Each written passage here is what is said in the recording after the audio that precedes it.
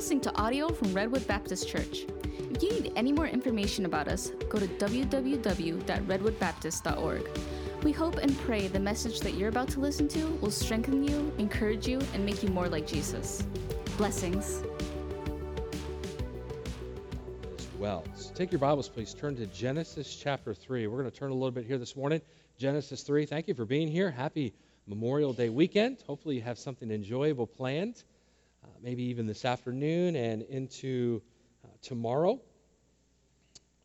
As we remember those that have fallen, I'll say a few more words at 11 o'clock, and we have just a special, just short tribute video as well. But we've been in a series on lies that are shaping our world, lies that have been shaping our world. I've also enjoyed then digging deeper on Wednesday nights at our home group into these and just kind of fleshing some things out. And this past week we looked at that life is just simply a roll of the dice. And as I was teaching it, I could kind of sense there's this kind of idea of, well, what about all the suffering? What about the hardships? What about where I was born, how I was born? And some wonderful testimonies were shared on Wednesday night in the home, and it was just great and just good discussion to have. And so that led me kind of off my script, but to deal with another lie. And I worked on this week, and my prayer is that it will be a blessing to you. And here's what lie number 3 will be today, and we will talk about it again on Wednesday night. And here's what it is. God cannot be real and good because he allows so much suffering. God cannot be good because he allows so much suffering in the world. God cannot be real if he allows the amount of suffering in the world. Would you agree that that's kind of a voice in our world today that's shaping our world? God's not good. God doesn't care. God's not love. Is God even there? Look at all the suffering. Look at what's going on in my life and in life around the world. And just tornadoes, right? We've had a couple tornadoes in the last 7 days just here in our country, and things like that. So the Bible tells us in Revelation 21 that there is coming a time when all sorrow, tears, pain, and death is going to pass away. And praise God for that. Okay, Revelation 21 verse 4 says, "And God shall wipe away all tears from their eyes, and there shall be no more death, neither sorrow nor crying, neither shall there be any more pain, for the former things are passed away." So there's coming a day for the believer that the sorrow and the pain and the difficulty is going to pass away. Amen? That's pretty exciting to me. Anybody come in here got some aches and pains? Those things will go away. The sorrow, the things that maybe you long for in this life that it hasn't happened yet, those types of things, all of that is going to be met in Christ and in heaven. However, the present time where you and I live, we must face the undeniable fact that people do suffer. That is a fact of life. You do find sickness. You do find sorrow. You do find suffering in all walks of life. It's really everywhere you look. And to be honest with you, it's probably not any more, it's just more visible now than it's ever been before. The suffering of this world has been at its threshold. It's always been like this. But you and I, we see it so more now because of social media, because of the 24-hour news cycle. We see the suffering that is so radical all over the place. And so this very moment, you can probably think of someone very close to you, or maybe even yourself, that's suffering greatly, right? And it doesn't seem too far from you. So questions that we often ask ourselves. Well, why does God allow it to happen? God's all-powerful, right, Ryan? Well, why does he allow the suffering? Why does he allow the carnage? Why does he allow people groups to be suppressed? Why does God allow there to be radical individuals that will kill Christians? Why does he allow the suffering of a death that would be deemed early? Do you realize that death in and of itself is sorrow and it's suffering? Because it wasn't intended to be that way. but we would deem as a long life to be whatever you would say. So anything short of that, that's suffering. Maybe it's a baby. Maybe it's even prior to birth, those different types of things. So why does God allow it to happen? We ask that question. We might ask the question, does God even care? Or the question, if God is so good and holy, why does he not put an end to all the pain? Why does he put an end to all the suffering? Now here's what. I can't answer those questions except for, does God care? Yes, he cares. I can answer that. But the other ones, I'll be honest with you, I can't fully answer those.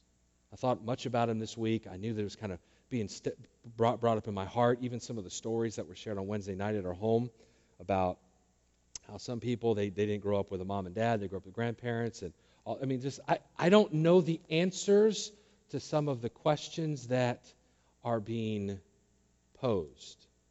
But I do know that there's a lie that is literally shaping our world, and it's a lie that if God is real and if God was good, he would remove it all.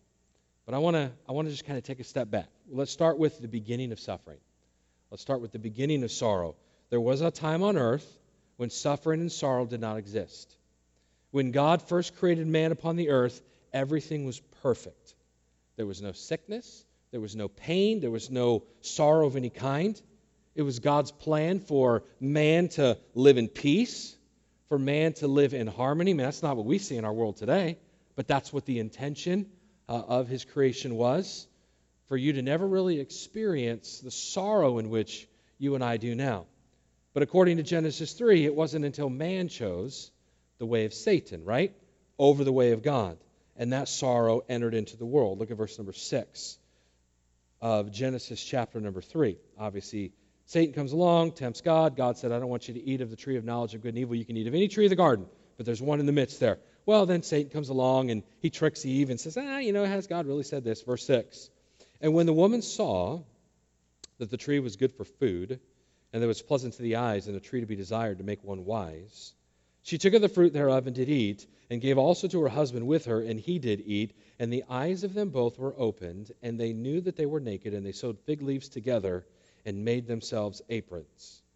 And so God reveals to Adam and Eve, later in that chapter, the consequences of that decision. God told them in chapter number 2, verses 14 and 15, I believe, it is, hey, you're going to surely die if you eat of this fruit or of this tree. They eat of this tree. Their eyes are indeed opened. But look how God also gives some consequences. Look at verse number 16 of Genesis 3. Unto the woman he said, I will greatly multiply thy sorrow and thy conception. In sorrow thou shalt bring forth children, and thy desire shall be to thy husband, and he shall rule over thee. And unto Adam he said, because thou hast hearkened unto the voice of thy wife, and hast eaten of the tree of which I commanded thee, saying, Thou shalt not eat of it. Cursed is the ground for thy sake. In sorrow shalt thou eat of it all the days of thy life. Thorns also and thistles shall bring forth to thee, and thou shalt eat the herb of the field. God told Adam and Eve that they were now going to experience sorrow. God told Adam and Eve now they were going to experience death. He had prophesied of it. He had commanded them, hey, you do this, you're going to experience. Well, now he's promising it to them. So let me say this. The suffering and sorrow that you and I face today is not the work of an unjust God. It's not the work of an unjust God. It is the consequences of sin. We suffer because we're sinners. For the wages of sin is, who knows the rest? Death, right? Death. But the gift of God is eternal life through Jesus Christ our Lord. Praise God for that. Praise God for Jesus. But the wages of sin, because we've sinned, the consequences of sin is now death. And with death comes all kinds of suffering. Right? All kinds of hardships. You might say, well, I never really did anything wrong. Well, we really have done a lot wrong. But Paul even tells us in Romans 5:12, wherefore as by one man sin entered into the world, that would be Adam, and death by sin, and so death passed upon all men, for all have sinned. Okay, we've all sinned. We've all come short of the glory of God. And so why do we suffer? First of all, we suffer because of our sinful nature. Again, I'm not going to be able to fully answer the question that maybe you might have, but I'm just going to try to maybe put some put some pegs on the board to try to just help us. So that's the beginning of it. The beginning is not an unjust God saying, I want you to be miserable. No, actually, we chose that. We chose sin. God said, this is going to be the excuse me, this is going to be the ramifications if you decide that you don't want to eat of the thousands of trees here and you want to eat of the one. You want to eat the one that you're forbidden from. This is going to be the consequences of it. Okay, let me tell you number 2. As I was pondering this idea that is shaping our world of God can't be real, God can't be good because of all the suffering. Number 2, some people suffer for the salvation of the lost. Some people suffer for the salvation of the lost. Some might ask, well, what's the point? What does God accomplish by allowing us to suffer? Can I boil it down to something that's very simple? He's trying to tell us something. God is trying to tell us that there's something wrong. There's something wrong. He's communicating to you and he's communicating to me through suffering, through the brokenness of the world, that something is wrong. If everything were all right between man and God, there would be no sorrow and death, because in the beginning, that was the case. When there was nothing between us and our Savior, right? We sing that song. When there was nothing between God and His creation, everything was fine. But then sin enters into the world, right? Separation from God. We are now alienated from God. We now have a problem with God. And so suffering lets you and I know on its basest of forms that something's wrong, that something isn't right. And He's showing us every day of our life that man has been separated from Him because of his sin. Now listen to me, God does not enjoy seeing anyone suffer. He just allows people to suffer for various reasons. I'm going to get into some of those here in a moment. If someone has never received the Lord as their Savior, then God wants them to see their need to do so. And sometimes God has to allow tragedy to enter a life in order to get someone to look for Him for salvation. Someone has said this: some people won't look up to God until He puts them on their back. Like sometimes we're just such in our arrogance, we're such in our pride. There is no God, there's none of this. But then what does God allow? God allows a little bit of touch of pain or a touch of suffering. And then it's like, whoa, I mean, everyone all of a sudden they start praying. Praying to who? Well, ultimately we know, the God of the universe, but they don't necessarily know that. This is sad, but it's true. There are many people who would still be lost in their sins if God had not brought some tragedy into their life to get their attention. Do you remember when Andrew went through the book of Daniel? And do you remember King Nebuchadnezzar? I loved how you brought us through his thought process. But ultimately, what did God do? God sent him to literally live like an animal on the ground. And then he comes back, and I would definitely be in agreement with Andrew. I believe there's evidence there in Scripture that he then became a God-fearing man. He became a believer. And so God used that suffering. I mean, can you imagine for 7 years, just living like an animal? Why? Because God was trying to show him that things aren't right. You've sinned against me. There's a problem here between you and I. How about Naaman, the Syrian captain who had leprosy in 2 Kings chapter number 5? Right? God says, no, you've got an issue here. And that issue ultimately gets him to trust Jesus Christ. And so the Bible's filled with cases where God reaches people through suffering. Let me ask you a question. I don't know the full answer to this, but do you think the leper of Matthew 8 would have come to Jesus if he had been in perfect health? Here's what he says in Matthew 8:2. And behold, there came a leper and worshipped him, saying, Lord, if thou wilt, thou canst make me clean. How about the blind man in Luke 18? And it came to pass that as he was come nigh to Jericho, a certain blind man sat by the wayside begging, and ultimately he is healed.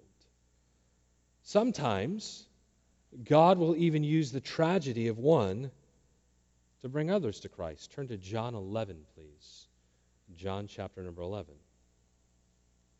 Lazarus in John 11. Lazarus was very sick. But before Lazarus ever died, Jesus said that his sickness was going to be for the glory of God. Look at verse number 2 of John chapter number 11. Verse 2, John 11. It was that Mary, which anointed the Lord with ointment, and wiped his feet with her hair, whose brother Lazarus was sick. Therefore his sisters sent unto him, saying, Lord, behold, he whom thou lovest is sick. When Jesus heard that, he said, This sickness is not unto death, but for the glory of God, that the Son of God might be glorified thereby. Jump down to verse number 45. He's now been resurrected, and it says that many of the Jews which came to Mary and had seen the things which Jesus did, what? Believed on him. Turn to chapter 12, verse number 11. Obviously, I can't go through that entire chapter. We'll be here all morning. So just allow me to kind of just breeze over it quickly. Chapter 12, verse number 11. Because that by reason of him, many of the Jews went away and believed on Jesus. And so had Lazarus not suffered, had he not died, those people may not, I don't know, but they may not have known the Lord. But God was in complete control. Jesus knew that Lazarus was sick, but he chose not to go, and he chose not to heal him. Are you okay with this verse? Look, if you turn back to chapter 11, verse number 6. When he heard, therefore, that he was sick, he abode 2 days still in the same place where he was. What? I mean, God, right? You can ask these human questions. God, if you really cared, Jesus, if you really cared, why'd you delay these 2 days? Why did you allow this? Well, ultimately, he said it wasn't sick unto death, and we know what Jesus meant by that. He was going to raise him from the dead. What a picture that is. But ultimately, Jesus delayed, so to speak. Can I put it this way? He allowed much more suffering to happen. They weren't grieving his death at the time when they came to Jesus. They were just scared. He was sick and he could die, and then he did, in their eyes, die. He was dead for 3 days. And so, why would he do that? Well, the reason, and he had some reason, and no one suffers in vain. God always has a reason, and sometimes he's trying to show someone their need to receive the Lord. So he knew what he was going to do. He was going to glorify God, and then as the Son of God, he was going to be glorified. He knew he was going to raise him from the dead. And then the text tells us that many, many believed. Even many, many days after, many people believed. And so sometimes people suffer for the sheer need of their salvation. Okay, are we okay with that? People are broken. We are not right with God, and so God allows suffering to say, hey, something's wrong in this world. So maybe we could come to salvation. Well, what about for the Christian? All right, well, let me give you a third thing here. Some Christians suffer because of the chastisement of God. Some Christians suffer because of the chastisement of God. Would you agree with the statement? As a Christian, it is my duty to live a Christ-honoring and an obedient life before God. Yes or no? Yeah, for sure. Thank God he lived that for us. Jesus lived that for us. But that doesn't give any less weight to the command that you and I are to live a Christ-honoring and obedient life unto him. So if I become disobedient, if I become non-Christ-honoring with my actions, my deeds, or my non-actions, then the Bible says that my Father will rebuke and chasten me. To chasten means to punish or correct for a moral improvement. Okay, and so Revelation 3 verse 19 says, as many as I love, I rebuke and chasten. Be zealous, therefore, and repent. It's out of love that God would say, hey, you're not going in the right direction, Ryan. So I'm I'm going to help you. And by the way, it's for your benefit. It's for your ultimate joy. Man, when people are living in radical sin, they're miserable.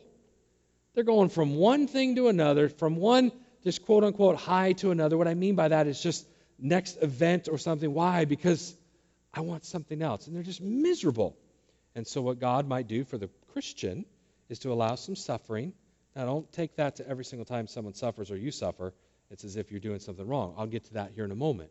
But for some Christians, for some situations, or let me say it this way, for some seasons in our life, it could be God just in a proverbial giving us a kick in the pants.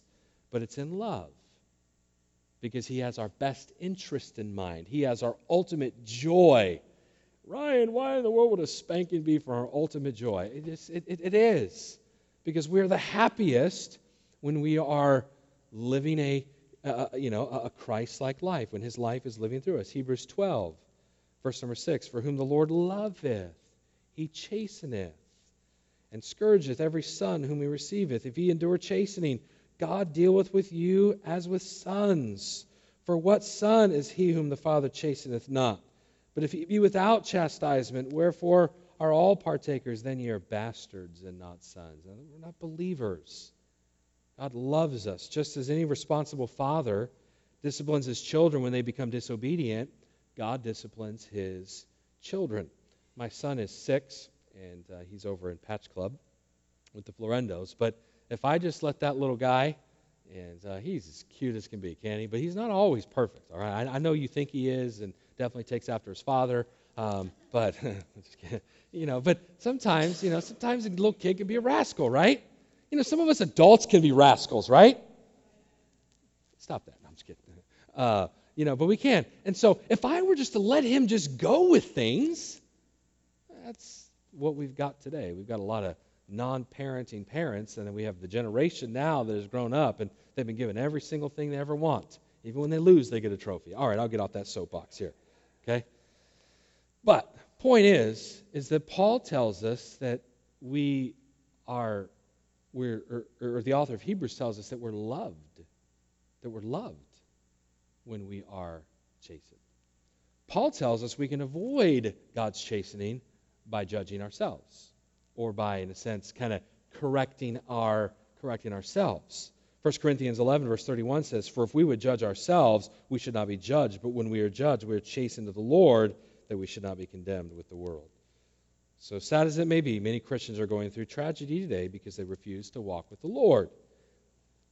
That's an option. Again, I'm trying to answer the broader question of why does God allow it? I think for some, or seasons in our life, or moments in our life, I believe sometimes we flat out suffer because I'm doing wrong, because I'm being disobedient, and God's going to allow something. And hey, Ryan, yes, in Christ, we're always right with God. I get that. But practically, you're not obeying. Practically, you're not shining forth properly. So I'm going to bring in a little bit of trouble or a little bit of suffering, so ultimately you can get back in line for your greatest good, for your greatest joy as a Christian, as a follower. Let me give you another reason here. Some Christians suffer simply for the Lord. They just flat out suffer for the Lord. Don't fully understand it, but 2 Timothy 3:12 says, yea, and all that will live godly in Christ Jesus shall suffer what? Persecution. If you and I were trying to live godly in Christ Jesus, if we're trying to live a biblical-centered type of life, guess what? The world around us is not going to like that. And they're going to try to shame you. They're going to try to malign you. They're going to try to do all the things that they did to Jesus, by the way. And sometimes you just doing right, you suffer. You just preaching Christ. 2 Timothy 2:12, if we suffer, we shall also reign with Him. Luke 9:23, if any man, Jesus says, well, if any man will come after me, let him deny himself, take up his cross, and follow me. There's a lot in that, but some of it will be some similarities to what Jesus was going to go through. There's going to be some suffering. So when a Christian chooses to deny himself and follow Christ, hey, if we're going to do what we ought to do, there's going to be some suffering. Jesus suffered for us, and we should count it an honor to suffer for Him. Luke tells us in Acts chapter 5, and they departed from the presence of the council, rejoicing that they were counted worthy to suffer shame for his name. Whose name? It was Jesus' name. I'm going to suffer for Jesus' sake. In the Beatitudes of Matthew, it says, rejoice and be exceeding glad, for great is your reward in heaven. For so persecuted they the prophets for which were before you. People have always suffered for the name of Christ. It's just part of it. On Wednesday, we talked a little bit about this.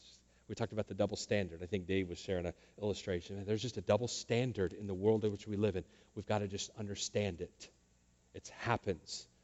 The world is going to allow things to go by, but as soon as you try to say anything, they're going to point it out at you. Hey, take that one up. Just chalk it up for Christ. I'm going to suffer for Christ. I'm going to be maligned for Christ. It doesn't mean that we don't try to clear our name or anything like that. But listen, sometimes it's just because you call yourself a Christian. Peter tells us that we ought to follow the Lord's example. I'm not going to read this.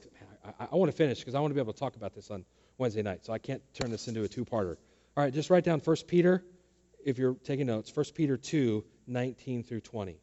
You and I, we are to suffer like Christ. Not when we suffer because we've... why don't you turn there, because this is actually a good one. 1 Peter 2. I know they're all good, but just 1 Peter 2. 1 Peter 2. Look at verse number 19.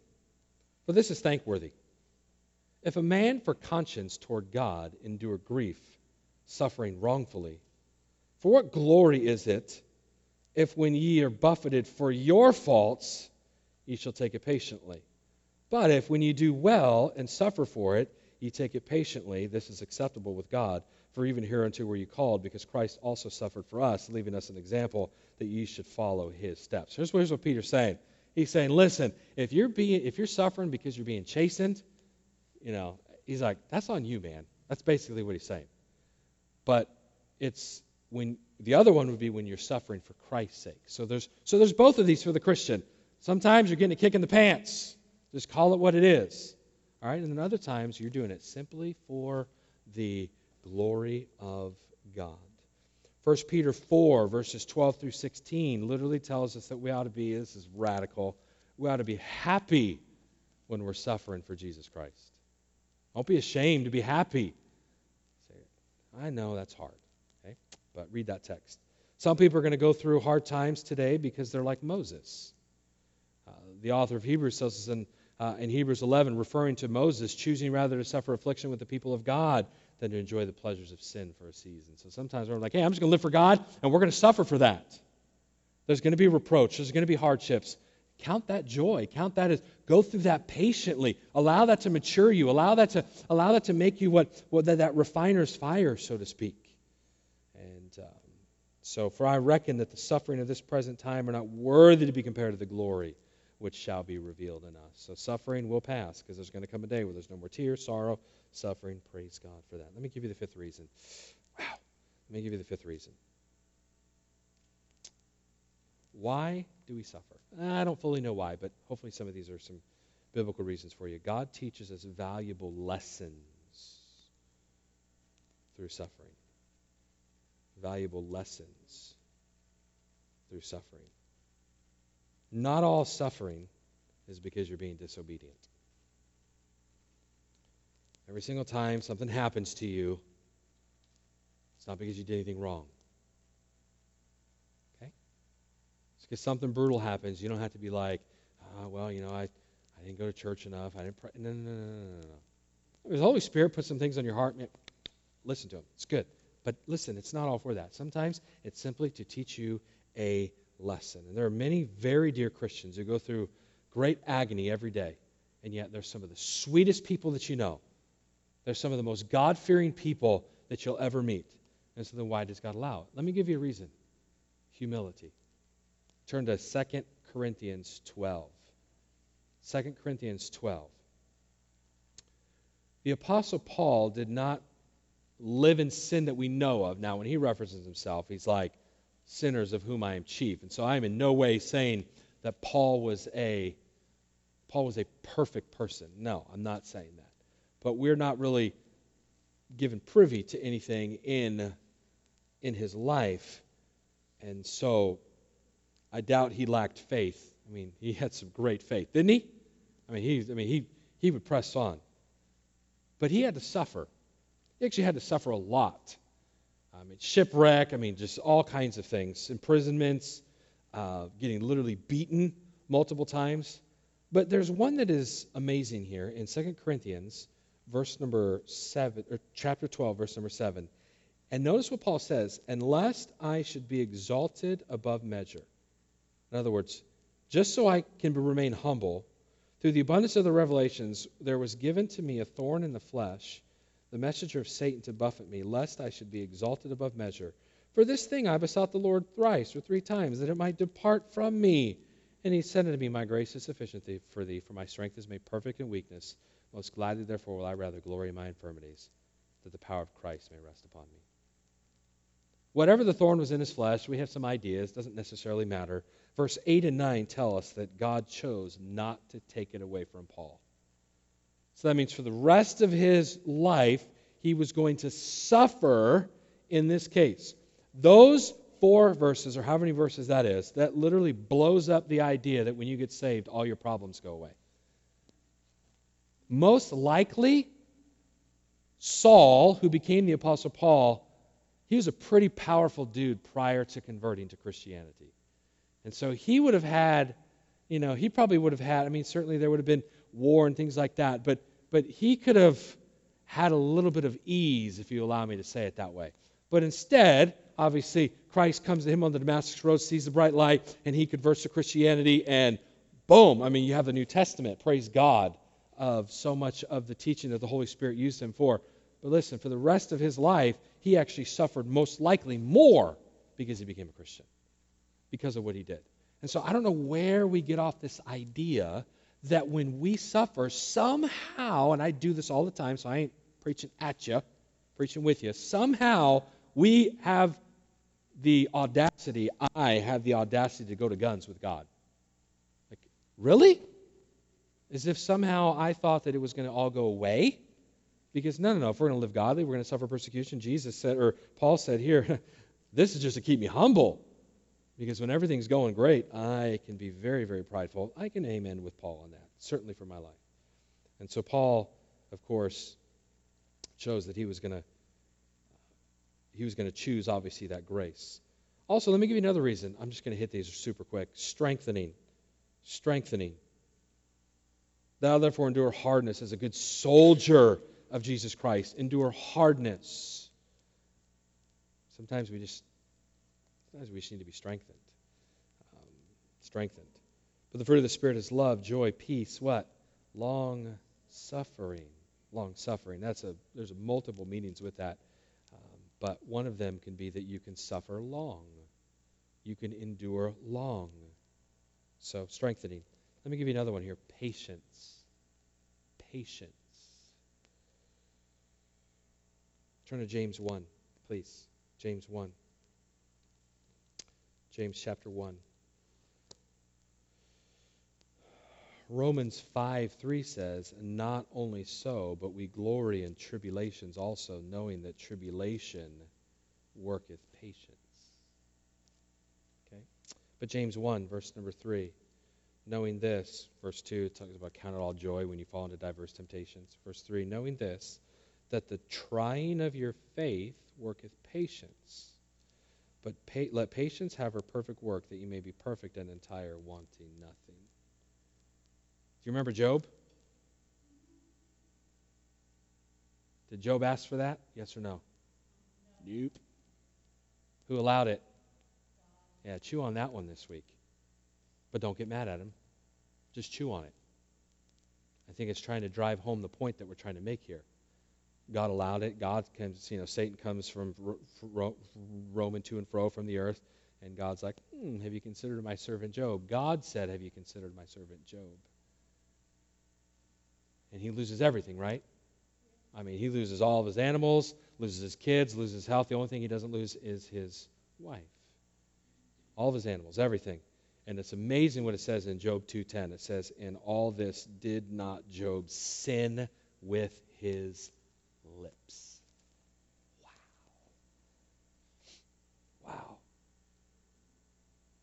pretty brutal, huh? How easy is it to just to sin with your lips all week long when things are going wrong? Come on, right?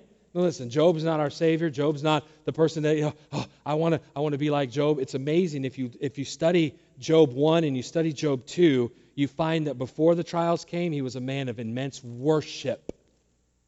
And when he lost it all, he remained a man of worship. He was worshiping before it was all gone, and he was worshiping when it was all gone.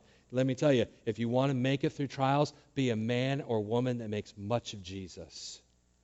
Worship, worship, worship. And then when trials come, Jesus is still good, and we know that he gets double what he had. And you say, oh, yeah, that's what I want. I want to go through it so I can get double. No, it might not happen, okay? All right? Let me give you the last one, and we got it. We got to wind up here. Let me give you the last one, and turn to 2 Corinthians 1 for this one, please. Equipping. Why does God allow it? I don't know. But hopefully some of these are maybe some reasons that we can maybe put some pegs on there. Equipping.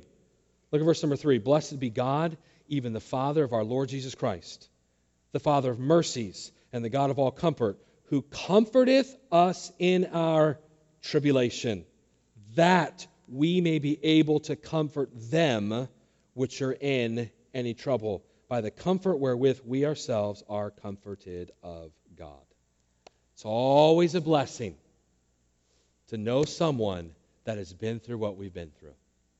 Their timely word, their encouragement, and so sometimes can I be as bold to say, God will allow you flat out to suffer so you can help somebody else. God, why are you doing this? One of the reasons might be so you can help somebody that's going to go through the very same thing somewhere down the line. But what often happens is we become very introspective and we begin to get all, right, we do this, rather than living our lives for others. So why do we suffer? We're going to talk a lot about this more on Wednesday. I encourage you to come. If you need more information, where to come, please see me. You can see Pastor Mike. And we're going to take this and we're going to talk about some situations, some stuff that sometimes is difficult to deal with. And hopefully maybe we can attach some of these principles that we learned here this morning to help us make it another day worshiping. Let's worship today so that way when the trial comes tomorrow, we can worship then as well. Let's pray. Lord, we love you.